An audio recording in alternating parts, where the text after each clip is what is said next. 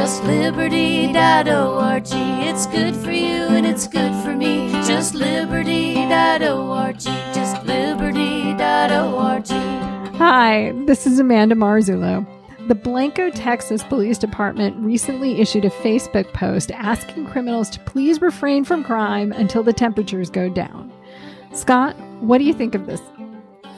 I'm trying to do my part, man. My own criminal activity declined significantly in the summertime heat, probably 80% or so, I'd say. For one thing, it's harder to drive a getaway car with potholders on your hands. Yeah, I mean, that's rough. It's rough. But people say we don't have seasons in Texas, but we really do. And those seasons are tolerable, hot, really hot, and oh my God, you've got to be fucking kidding me. Except they're not. Which is where we are right now. Yeah. Yes, that's this moment. Yes, it is bad. Hello, boys and girls, and welcome to the August 2019 episode of Just Liberty's Reasonably Suspicious podcast covering Texas criminal justice, politics, and policy. As always, I'm here today with our good friend Amanda Marzullo, who's Executive Director of the Texas Defender Service. How are you doing today, Mandy? I'm wonderful. How are you? Really well, and we've got a fine show today featuring Texas Monthly's Michael Hall discussing Texas' latest high-profile exoneration, this time spearheaded by an investigative podcast. Mike is also a well-known professional guitarist in Austin and stuck around to record a segment ranking the best American prison songs. Mandy, what are you looking forward to talking about on the podcast today? Well, I'm not looking forward to talking this time around. I'm looking forward to listening to your conversation with Michael Hall about the best American prison songs. Me too. I've really been enjoying all the prep for that, so I can't wait for that part. First up, in our top story, more Texas district attorneys have announced they won't prosecute marijuana cases after the legislature changed the law to legalize hemp with low THC levels. Now, prosecutors must prove someone could actually get high on a substance before they can be prosecuted for possessing it. But Texas crime labs still don't have a way to test marijuana for its THC content, a fact the legislative committee was told before the law passed, and equipment to do so cost hundreds of thousands of dollars. So prosecutors are caught in the lurch. That's why in Tarrant, Dallas, Bexar, Williamson, Fort Bend, and Nueces counties, district attorneys have decided to dismiss pot cases for the time being. Texas DPS will now issue tickets instead of arresting people, but Harris County will continue to send people caught with marijuana through a pretrial diversion program. And some counties, like Lubbock and El Paso, have announced they will continue business as usual. The media hasn't covered what most of Texas' 254 counties are doing, so there's still a lot of unknown here. Mandy, now that we've seen counties taking all these various approaches, what's your opinion about this mess, and what does it say to you about both the drug war and Texas legislative process? I think the first thing that comes to mind with all of this is how important the legislative fact-finding process is, and that in this case, because it was in the agriculture committee, That's right, agriculture. The agriculture committee, you had a lot of criminal justice stakeholders not showing up to the hearings on this. Right. I certainly wasn't aware of this issue until it was already something that had happened. Yeah, no, and definitely. And so I think if the DAs from each of these jurisdictions had shown up at the hearing and said, this will be a problem, we won't be able to prosecute it, I think that it would have probably caused more caution on the part of the lawmakers pushing this bill through. That's certainly true, although I did go back and watch the portion of that hearing where Brady Mills from the Department of Public Safety told them this was going to happen. I mean, maybe it was a little technical, but he did tell them. I mean, it really seemed to me once I heard what he said, gosh, surprising somebody didn't pick up on it. But you're right. Being in the Agriculture Committee, the stakeholders all being off somewhere else, that is what explains it. It emphasized to me how important those committee hearings are. That somebody really needs to be paying attention to what's said at those, because that's where the problems with your legislation crop up.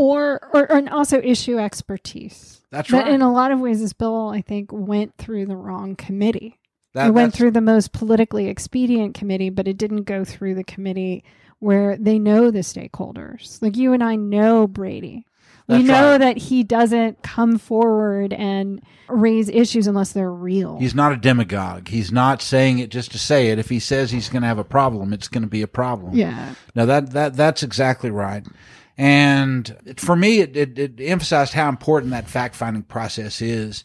We're at a point in time when in the Senate, for example, the Senate Criminal Justice Committee has almost no fact-finding in its committee hearings any longer. Chairman Whitmire just actively dissuades people from testifying and doesn't want them to give testimony. And so things go through really with no expert analysis given to them at all. And here's an example where the expert analysis was given and they just weren't listening, or no one had the understanding of what they were hearing to latch onto it. And I really think it's the latter, right? Because part of the other problem that you deal with the legislative process is that there are always going to be people who show up telling lawmakers that if they pass a particular bill, that the sky will fall. Right. And right. so, if it was, in this instance, it was just one person, even though he's someone who's very credible, him alone in the wrong committee. Maybe that's not enough, right? Yeah. Well, the other thing that I took away from this, and maybe this is because we mentioned all the heat in the intro, and I was on vacation recently in Canada to get away from said heat. And I have to admit, I had not realized until we got up to Canada that they legalized marijuana last year nationally. Mm-hmm. And lo and behold, it's just a legal thing now. And I went a couple of times into the dispensaries there in Montreal and Quebec City, and it really was remarkable. It was an incredibly bustling business, frankly. People from every walk of life. It was grandma next to the biker, next to the Haitian day worker, next to the business person, you name it, all there in line to get their smoke. We were there for this circus festival in Montreal. Yeah. Well, there was less marijuana being smoked at that circus festival than any Auditorium Shores concert here in Austin. Not even close. Yeah, it's not the case that it just let some floodgates through and all of a sudden everyone's smoking out at the elementary school or something. I mean, maybe it's that Canadians can make anything boring, but boy, did they make that boring. They legalized pot, and it's just something that everyone goes and gets and smokes, and it's not a big deal. And it makes you wonder, what are we doing? We're going to buy 30 of these $500,000 machines so we can test whether the pot's at 0.3%. And does anyone really care that much? Honestly, the polling says no. And in Canada, when they just went ahead and legalized it, it's fine. It's just fine. The Fort Worth Star-Telegram had an interesting article, an editorial, where they said that this should be treated as a natural experiment, that the DA should just stop prosecuting, and we should just see whether, when you decriminalize, does the sky fall? And it's not going to. Canada shows us that. Colorado shows us that. All these other states. Yeah. It's just okay. This is all much ado about nothing. I agree with that.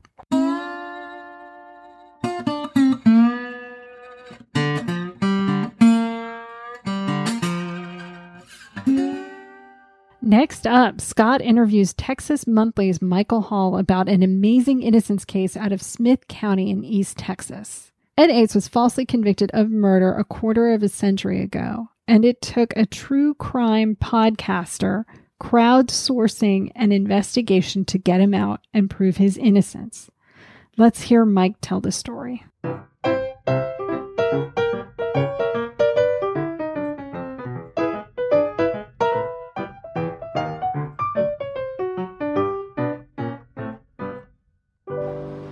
All right, Mike, thank you for sitting down to talk to me about your latest and greatest Texas innocence story. This is a story about Ed Ates from out of Smith County. Is that right? Yep. Tyler, Texas.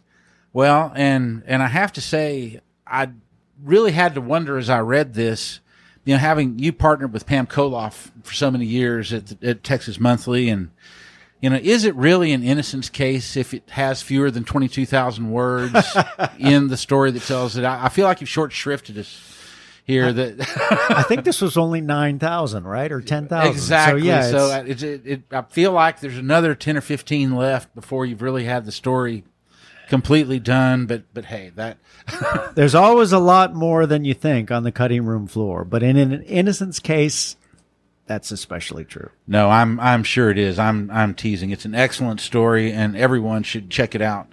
So tell us about Ed Ates. It's another false conviction. I had a journalist tell me recently that she had trouble pitching false conviction stories because the public already knows how it ends. But this even has some twists and turns that are unusual for these innocence cases. So what made you gravitate to this story? This story, it really is a great story about a guy wrongfully convicted, Ed Ates, who is, I think he's 51 now. Wow. And he spent 20 years in prison for a murder that he absolutely did not do. What made this story so interesting is that Ed would still be in prison today if it hadn't been for a podcaster up in rural Michigan finding out about his case. And that to me was just mind-blowing, that it was almost an accident. Well, it is an accident that Ed Ates is free today. Right. The name of the podcast again? The name of the podcast is Truth and Justice. Right. And it's a guy named Bob Ruff. And Bob was, a few years ago, was a fireman in a little rural community in southwestern Michigan. And he got completely obsessed with cereal, like a lot of people did. Started his own podcast as like a book club for cereal. Got a lot of listeners, more than 100,000 listeners. And then at a certain point decided, I want to do this full time. Quit his job as a fireman and started looking for an actual case to do, and put out feelers, asked people to send in cases. And a young woman said her uncle was down in Texas for something he didn't, armed robbery that he did not commit. So Bob Ruff started looking into the case. And at a certain point, he kind of peeled off from it. The guy's name was Kenny Snow.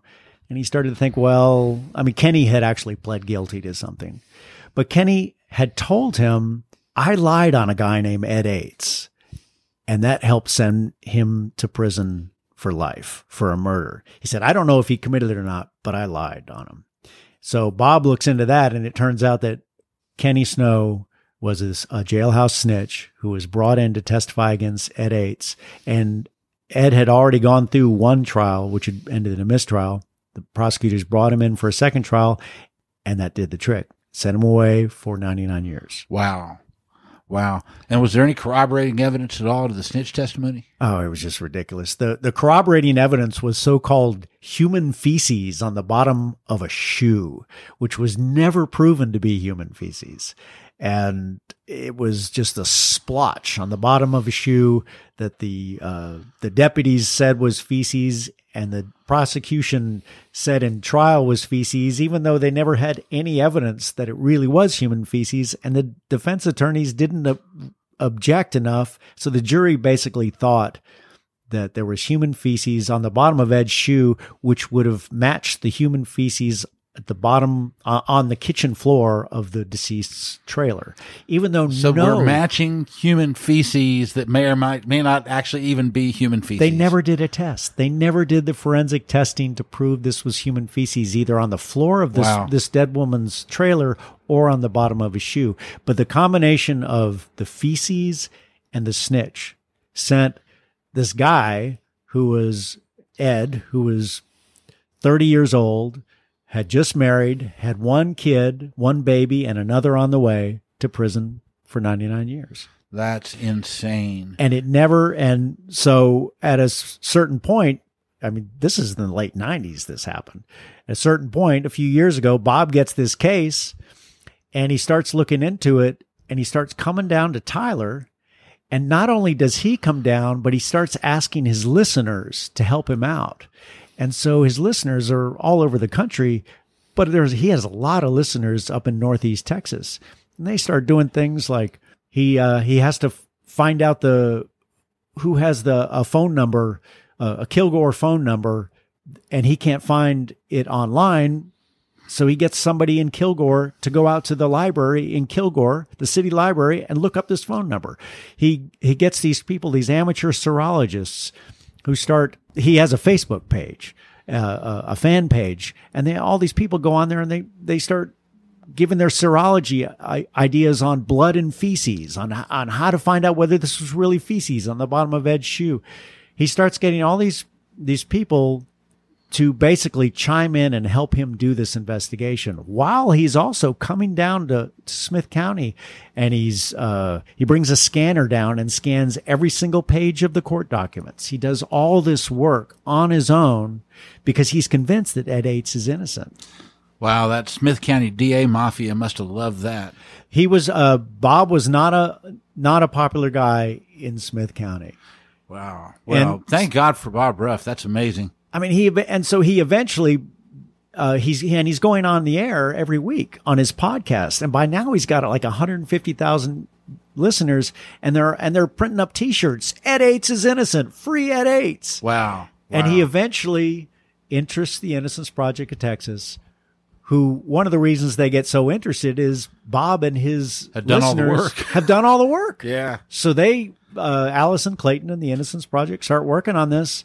They bring in a parole attorney, and the parole attorney goes before the parole board, and in amazing lightning fashion, they get Ed paroled. You know, I worked at the Innocence Project of Texas as their policy director for 7 or 8 years. And one of the things that a lot of people don't realize about that work is that the volume of investigation that's required to actually prove to the standard the Court of Criminal Appeals requires innocence is staggering. And the Innocence Project of Texas is a small nonprofit, and they don't have the resources to do that sort of work, honestly, on more than a tiny, tiny handful of cases, if that. And the ones that really rise to the fore, and I say this just because there are people out there who are desperate and have cases and want to know, what do? You kind of got to do the bulk of it yourself. Someone has to just take ownership and say, okay, I'm not a lawyer, I'm not a private investigator, but no one's going to do it unless I do it, and just start. And eventually, if you find evidence of innocence, then you'll start to find allies. But somebody has to just start. And just asking an attorney, oh, can you look into this, really is kind of wasting everyone's time. So doing it through a media project where you're crowdsourcing is kind of an amazing thing. At the same time, I have seen family members do exactly the same thing and show up with a massive file, on their loved one's case. And let me tell you, it goes to the top of the pile when that happens. So this is unusual being a media outlet. But I think it's actually kind of typical about how a lot of these innocence cases happen. Some family member, a wife, a parent, somebody, just keeps digging, just won't let go. And as a journalist, I mean, I'm the same way. If a family member or a family or some kind of crew also believes in this woman's innocence and has done a bunch of work, that makes me a lot more interested in the case, because it's not just one person. I mean, as journalists, we get letters every day from inmates. Oh, yeah. I'm sure some of them have great valid claims, but some of them don't. But how do you tell? Well, one of the ways you tell is when you get a bunch of people saying, oh yeah, this is a great case. Right. So I guess the other thing about this case, and I will caveat this by saying up front, Smith County is my home county. I grew up in Tyler. What in the hell is wrong with Smith County? Oh my God. Why do we just keep doing this over and over and over?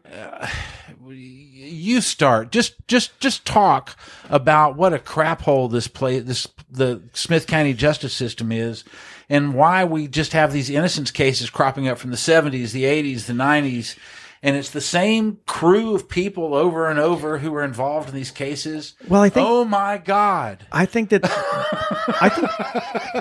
a good place to start. It's the same crew.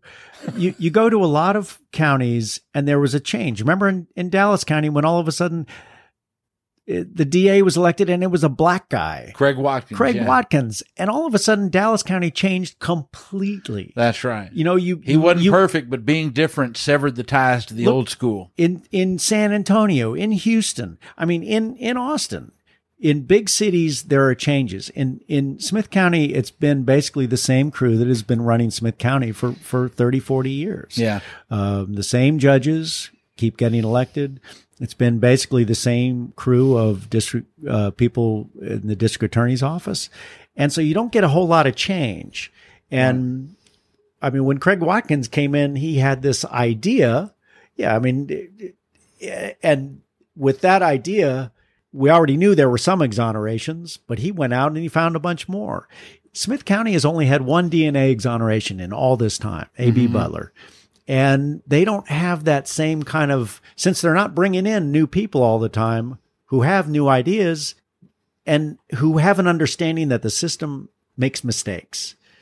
They don't bring that in. So basically in Smith County, I think they still believe that the system works really, really well. Right. And so you don't have this kind of sense that, well, maybe we made some really bad mistakes here and we should do something about it. And I think, I mean, it's a law and order community going way back, but I mean, a lot of places are law and order community. Dallas was a law and order community going way back, but there was change in Dallas County. There hasn't been any change in Smith County.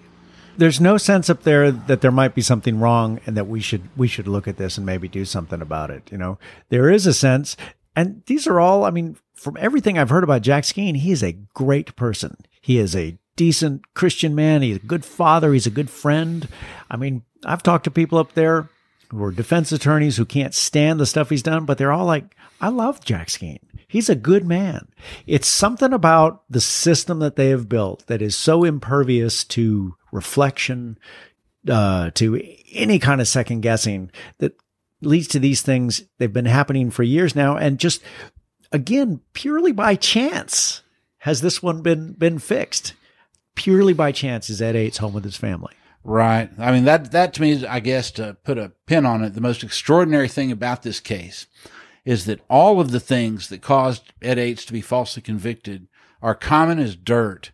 And all of the things that caused him to be liberated are the most extravagantly unusual. If you wrote it in a novel, people wouldn't believe it. No, it's ridiculous. A podcaster from a small town in southwestern Michigan? Are you kidding me? That's right. Who goes pro and then gets some guy in Texas out of it's unbelievable. So literally, if you saw it in a movie, you'd say, "Yeah, not believable. I'm not going to buy it." So anyway, well, thank you. And real quick, it wasn't just Bob. It was also Ed's wife. Kim had a lot to do with getting him out. It wasn't just Bob Ruff, but she stuck with him 2 decades. Stuck with him for 2 decades. He was the father of her 2 children. She brought him to prison. She, even when Ed tried to push her away, saying, "Get on with your life," she believed in his innocence so much that she stayed with him. And when Ed finally came home, it was one of the most joyous reunions I or the crowd of 50 people outside the Walls unit had ever seen. That is an amazing love story. That's astonishing. All right. Well, thank you very much for sitting down and talking with me, Mike. I appreciate it a lot. Thank you, Scott.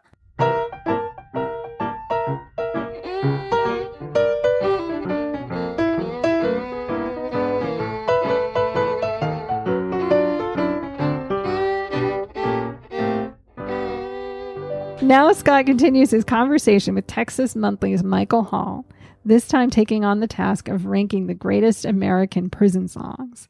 Michael is a longtime musician in Austin, most notably playing guitar for the Wild Seeds, and has written on musical topics for Texas Monthly for many years. Here's what he and Scott had to say about how the greatest American prison songs stack up.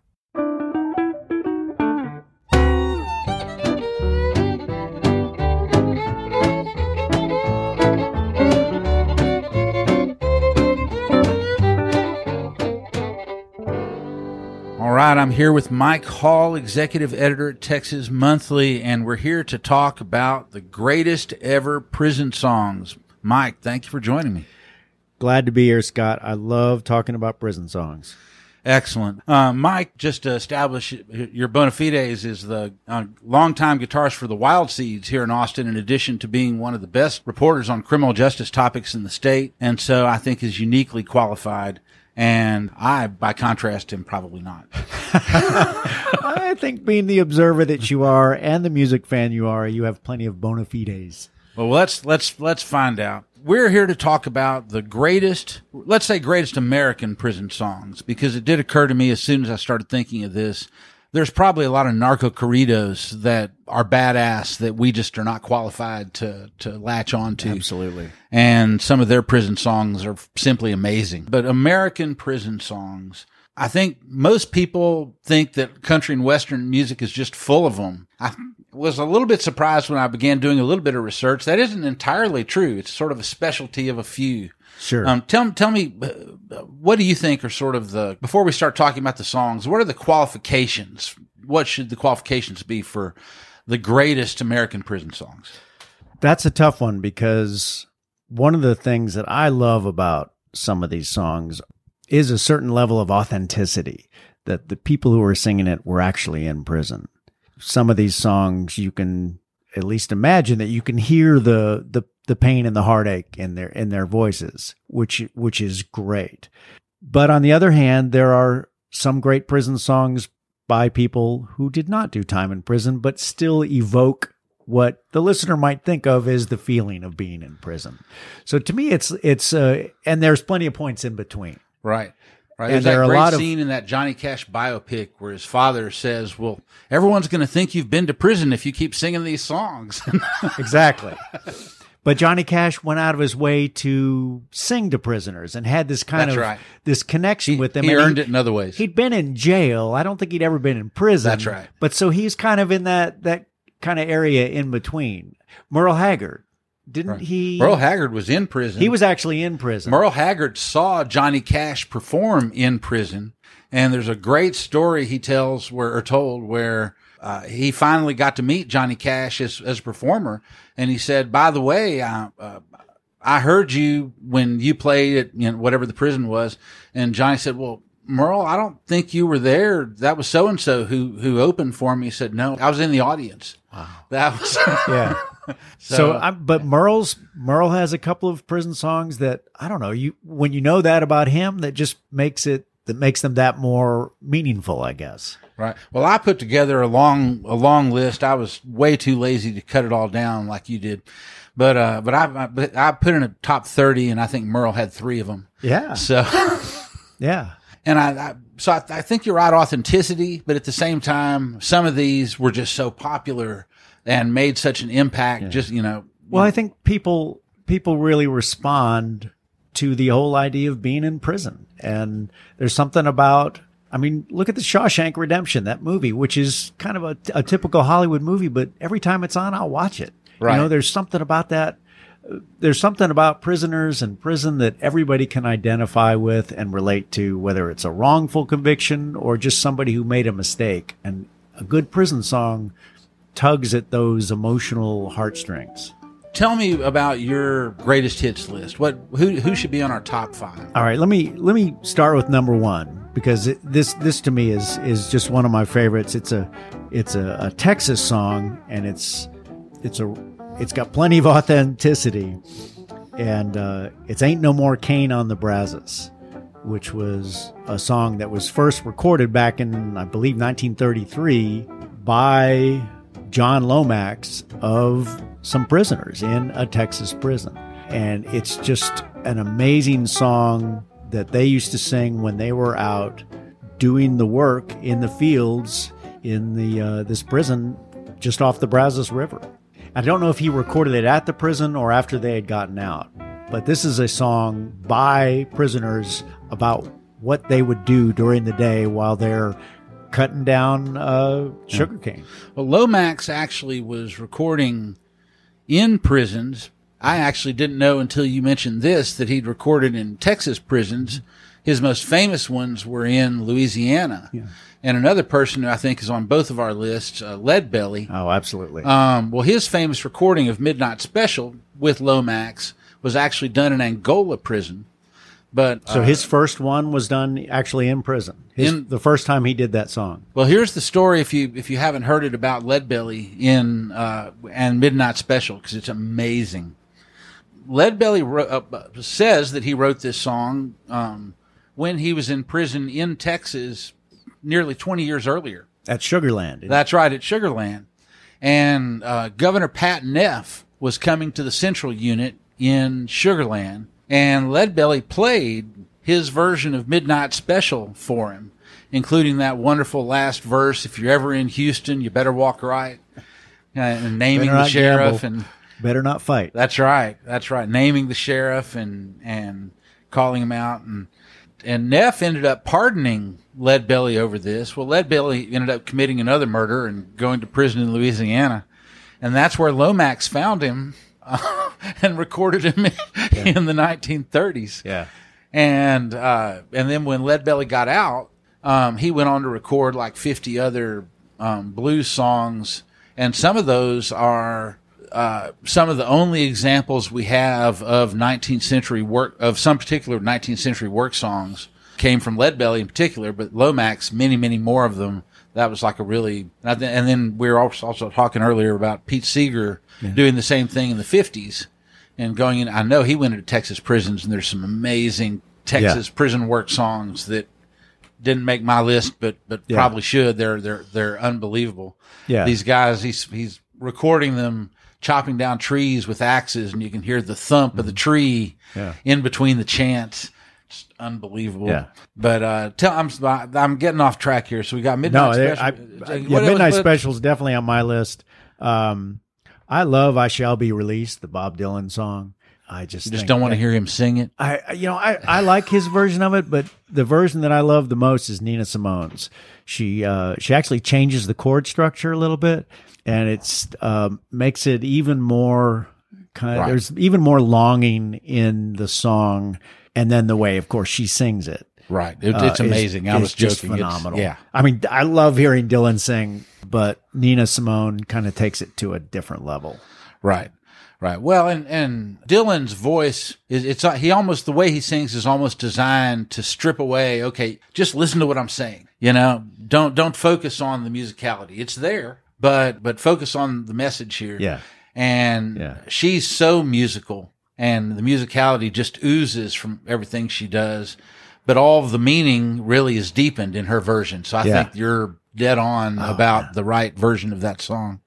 A kind of obvious one, but that doesn't make it any less perfect, is "Folsom Prison Blues" by Johnny Cash, which I love it. I love the whole structure of the song, the guitar riff. It's got, one of Johnny Cash's favorite couplets, "I shot a man in Reno just to watch him die," and the fact that he played it it got big at that live recording.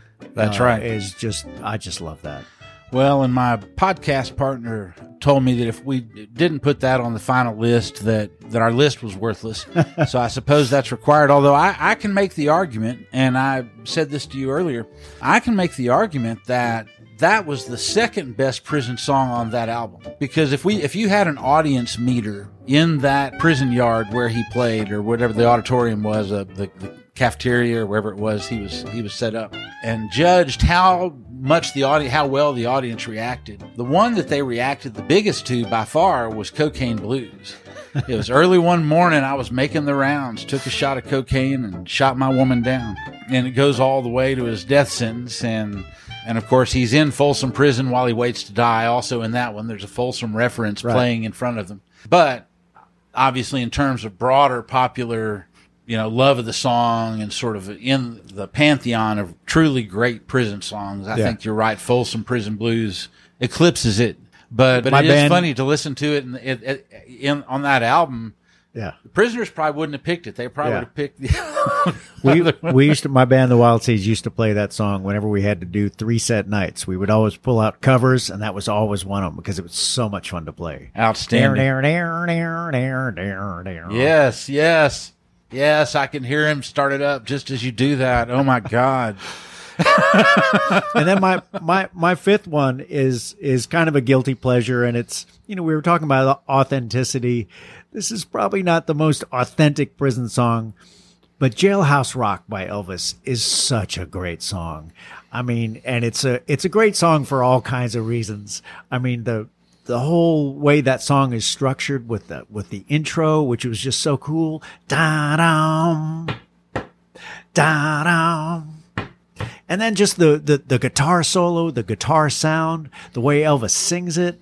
It's just this perfect little pop song that was written by two guys who probably never even went into a jail cell in their lives. Right. They were writing like for a musical. They were writing it for Elvis's movie. The movie. Right. And then it comes out in that movie with all that choreography, and it's just, even though it's like so Hollywood phony, it's so cool. I love that song. The choreography was amazing in that scene. I'll tell you, I wouldn't even think it should be considered for the top 5 if it weren't for that movie scene. The choreography in that scene was so amazing. And then the other thing that happens in that song and in that scene is, of course, it's this great dance scene and this great dance number. And about halfway through the song, you realize, wait, it's all men. It's all men. There's one line in the song that actually makes that explicit. And you're the cutest jailbird I ever did see. That's right. All right. And so, that as far as like super popular American songs, that's a pretty early reference there. So I definitely think the movie and the choreography in that scene made it, one that definitely deserves consideration. The truth is, you can't just do prison songs that are downers. Prison is a terrible downer. I've never been in prison, but I can't imagine a worse downer. And yet you got to have some songs that are, uppers. That's right. Well, I've said on my list of 30 because I was way too lazy to narrow it down to 5. So I started looking at it. But one of them I had on there was Merle Haggard's I Made the Prison Band. So, there's things that happen that are not all downers. Yeah. But I don't think that actually would make it into the 5. He has 2 others at least that would probably be ahead. Well, yeah, Sing Me Back Home is a real downer. I mean, in a lot of these songs, the guy is about to die. That's right. Well, Mama Tried is probably the greatest of those 3. Yeah. And it's, I guess, a downer too. It's certainly got a jamming beat to it, but yeah. I turned 21 in prison doing life without parole. Yikes. Yeah. That's a downer. That's a downer. So I'll grant you we need to find some upbeat ones, although that's a hard one, man. That's a tough call. Now, you and I both are more likely to look at sort of the folk and blues. There are absolutely some hip hop tunes that are friggin' badass and probably deserve serious consideration. I think the one that for me is the most impactful was Public Enemy's Black Steel in the Hour of Chaos. It opens with this absolutely amazing scene of this guy sitting in prison and getting his draft notice.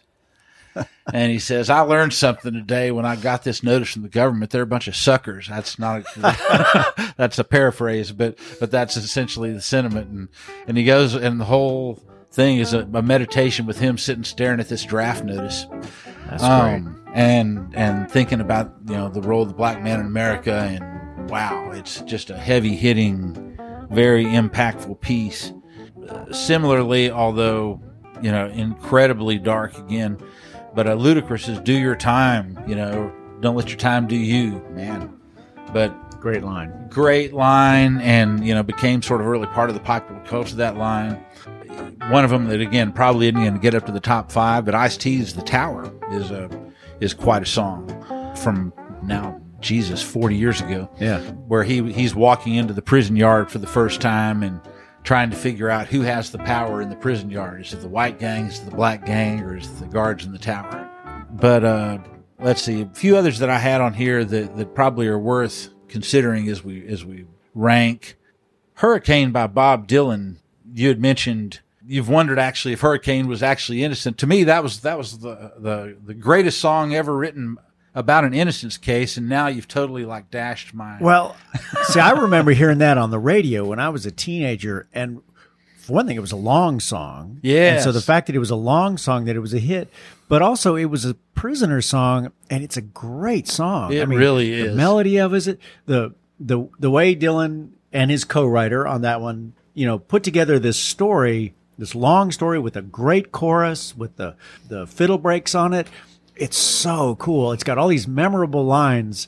But yes, a few years ago, I actually went down this rabbit hole on the internet from some people who said this was Dylan's worst song because, in fact, Hurricane Carter was guilty. I have no idea if he was or not, but I just remember thinking, okay, this is not one of those open shut cases. Right. Well, and I have not gone down that rabbit hole. It will greatly disappoint me if that turns out to be the case. But hey, that was a long time ago now, and it's still a great song. Let's see a few others I had on my list. One that you hadn't heard before, but was "The Warden" by the Old Crow Medicine Show. That's Again, cool. It's a cool song. It doesn't have the sort of great historical impact that we're looking for, I think, in the Great American Prison Song. But boy, is that a good song. One you and I both remembered from the 70s was "Tie a Yellow Ribbon Around the Old Oak Tree." It's funny to think about that song now, that this song about a prisoner coming home, I'm coming home, I've done my time. Now I've got to know what is and isn't mine. And it's a song that the songwriter wrote based on a true story. Right. Kind of gives it a little bit of oomph. Gives it an authenticity push. It does. It's a corny song. The Tony Orlando and Dawn singing it gives it an authenticity decrease. but it all evens out. That's right. Let's see. I would say Jimmy Rogers in the Jailhouse now in the country music world sure would be right up there. Sure. Also, one that won't make the top 5, but that was a fine song by an ex-prisoner who was kind of a badass, is David Allan Coe's "Prisoner Song." Yeah. And he was quite a piece of work himself. Yeah, I think those are the ones I had that probably really justify the list. Let's see. "I Fought the Law" was the other one that I thought, man, that's borderline, but wow, what a great song. It's another great pop song. Sonny Curtis wrote it. I read where he described writing it. It was one of those songs that just popped out. And those are the best songs. He wrote it in 5 minutes, just staring out of the West Texas landscape one day, breaking rocks in the hot sun. It came to him. I fought the law, and the law won. I don't think Sonny Curtis ever did a day of time, but boy, that song's great. And in particular, as it's been covered by so many people over the years. Right. Well, it was recorded by the Crickets, which gives it a great Texas connection. And then the version by the Clash, to me, took it from a really good song to a completely iconic song. Yeah. That made the Clash. I mean, that was their first huge hit. Is that right? Yeah. Well, man, it absolutely just turned that into something that was almost a national sentiment. Yeah. In many ways.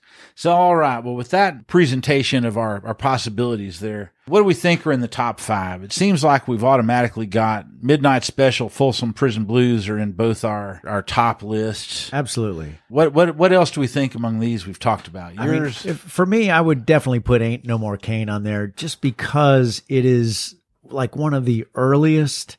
And I mean, you can't listen to that original version without feeling it. I mean, it's just an amazing song. It is an amazing, and it's very Texas.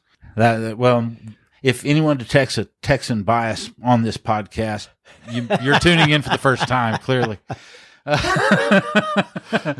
Let's see. I mean, I had "I Shall Be Released," which is, I really like that song, but what pushes it over the edge is Nina Simone's version of it.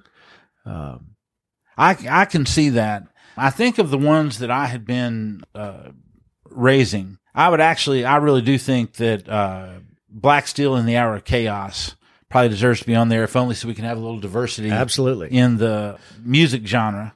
And let's see, if I were rounding out a top 5, man, and your last one was Jailhouse Rock. Wow, that's both tough to argue and tough to agree with. Well, you might want to put a pop song on there and just kind of the opposite on the authenticity meter, but a song that would really draw people in. And if it wasn't that, maybe it is "Chain Gang" by Sam Cooke, or that's right. I mean, maybe it's "I Fought the Law," which was originally written as a pop song.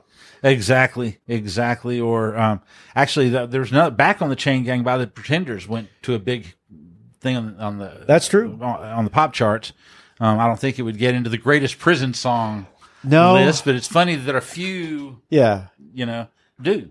I think you could. I mean, on any of those, if you wanted to do, sometimes you have to figure out not just diversity. I mean, there are all kinds of diversity issues, and that's a pop diversity issue. So I think any one of those songs is a great song. And of those, Elvis is just too iconic to ignore. I think you're probably right. The Jailhouse Rock has to be the final.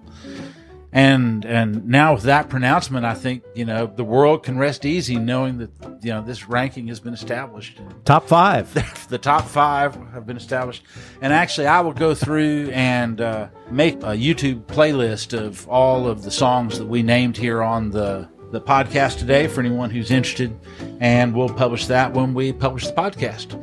So, Mike, thanks a lot for talking with me. Thanks, Scott. This has been great. It has.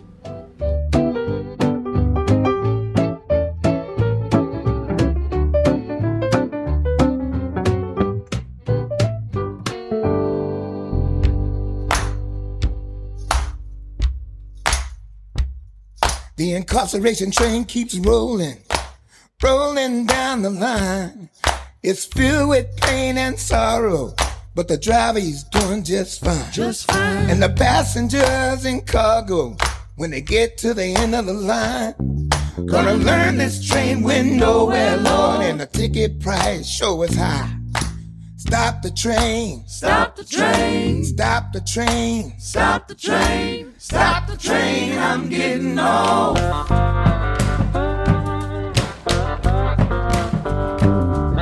The train pulls into the station when the driver blows his horn. My baby will be there waiting, Lord, just as sure as the day you were born. And the doors of the train will open, and the platform people will flood.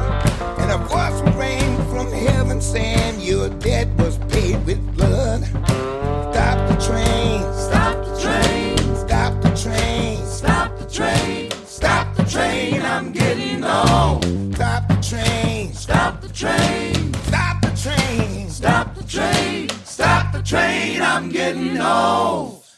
Now it's time for our rapid fire segment we call the Last Hurrah. Mandy, are you ready? I'm ready to go. First up. Earlier this year, the chief of intelligence at the Texas Department of Public Safety briefed President Donald Trump about alleged rapists among Mexican migrants at the border. Now, the same man has been arrested and charged for allegedly raping a woman in Austin. Scott, what are the implications here? Well, if it's true, obviously, it's this unbelievable irony and just almost an absurd level of irony if these allegations are accurate.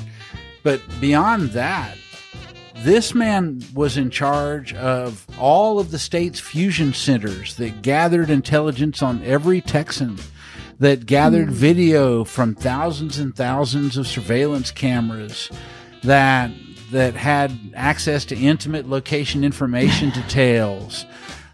The idea that if this type of person was in charge of all those resources, it wasn't being abused would be pretty naive. So this is a scandal because of the profound hypocrisy on the one hand, but the rabbit hole may go a lot deeper than that.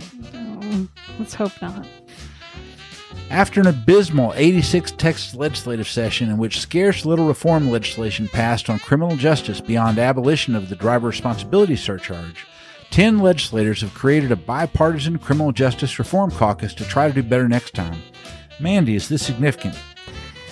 Yes. What we saw this past session, especially in the House where this caucus is really focused, was a lot of misinformation about criminal justice reforms and people not understanding the implications of what they were voting for. So if you create a caucus that establishes themselves as being sort of the go-to people on these issues within both parties, I think that would go a long way to passing bills on the floor.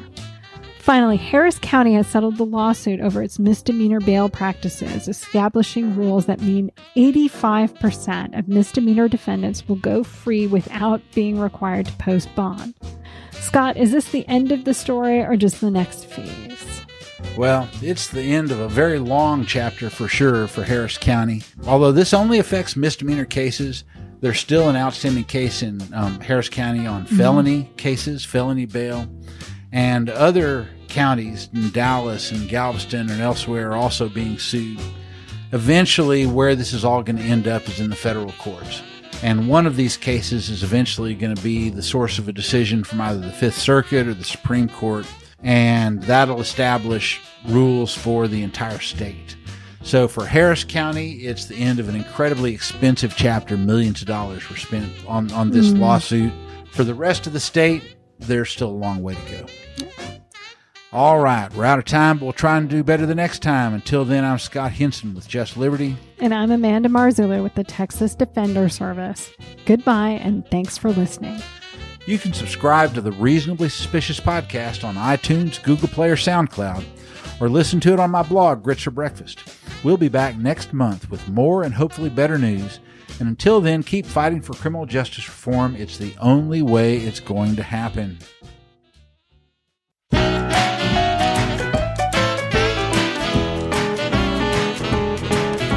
you can't get blood from a stone, they say. And that's why my traffic tickets I didn't pay. I threw them away.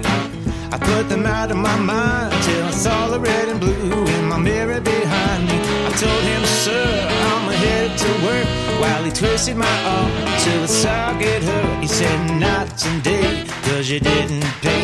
Gonna handcuff you and take you away. Oh, I'm jailbound, baby, ain't got nothing left to lose. Cause I had traffic tickets, baby, now I got those debtor's prison blues. Judge wants the money, but it's already spent. If I had that much money, man, I'd pay them damn rent.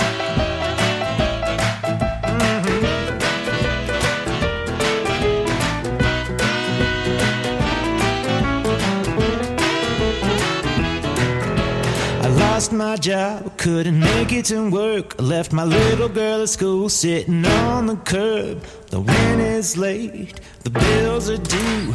I don't know what I'm gonna do. Ooh, yeah. Cause I'm jailbound, baby, ain't got nothing left to lose. Cause I had traffic tickets, baby, and now I got those debtor's prison blues. And now I got those debtor's prison blues. You got bad choices, whatever.